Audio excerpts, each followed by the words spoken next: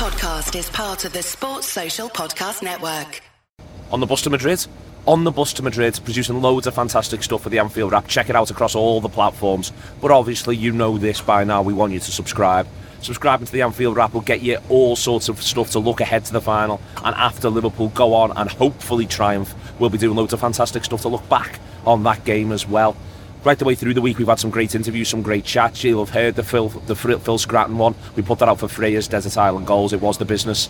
We've also had practically everyone who's ever won the European Cup come through the office and have a chat with them.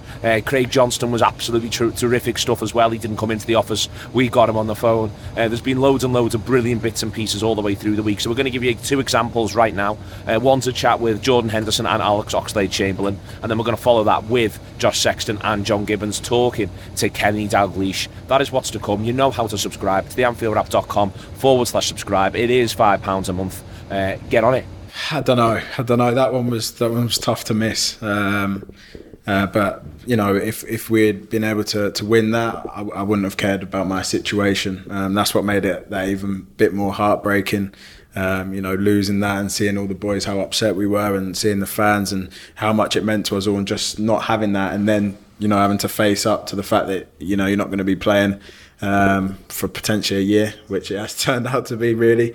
It wasn't easy. So, you know, what these boys have done all season is, you know, they've just inspired me all the way through to see the performances they put in, to be in the position they are in the league is given me that boost to want to come back, you know, that bit quicker or that bit stronger every day, to being around and be lucky enough to be a part of this squad, to be competing for the league, and, you know, seeing them go through against Barcelona in the way that they did, and give them, the club obviously is the most important, the opportunity, but me, the opportunity to potentially be involved in that final that I did miss out on last year is amazing. I couldn't ask any more of them, and, you know, I'm really proud of what they've done all season from the sidelines. So hopefully we can, as a team now, go that one step further and get what this club deserves.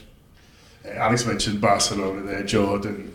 You know, as fans, we debate, was it the best night ever at Anfield and stuff like that. You know, there's a lot of contenders. We're lucky, really, what we've seen. But was that the best night for you, for your sort of Liverpool career? What we managed to do that night, and just the atmosphere and everything around it. I think so, yeah. Like you said, there's been a few over the years, but for me, yeah, it's probably the most special one. Just everything about it, really. Everything about it, had everything in the game. And at the end of it, everybody was so emotional, and it was an amazing feeling to be able to come 3-0 down against Barcelona, to win 4-0 and get to the final.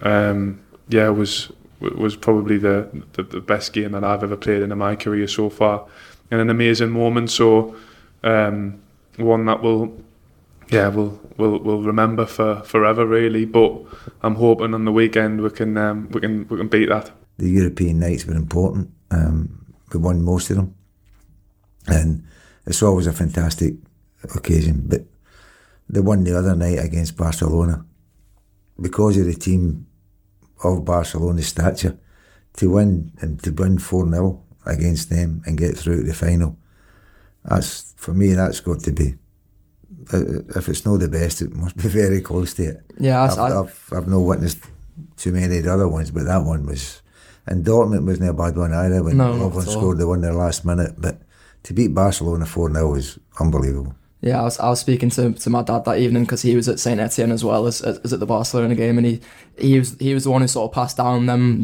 nights to me and said, you know, this is what it is about being a Liverpool supporter, going to these European nights, being able to get behind the team in the way that it feels like only Liverpool supporters can. But that Barcelona one is obviously, you know, one of the truly great ones in the club's history.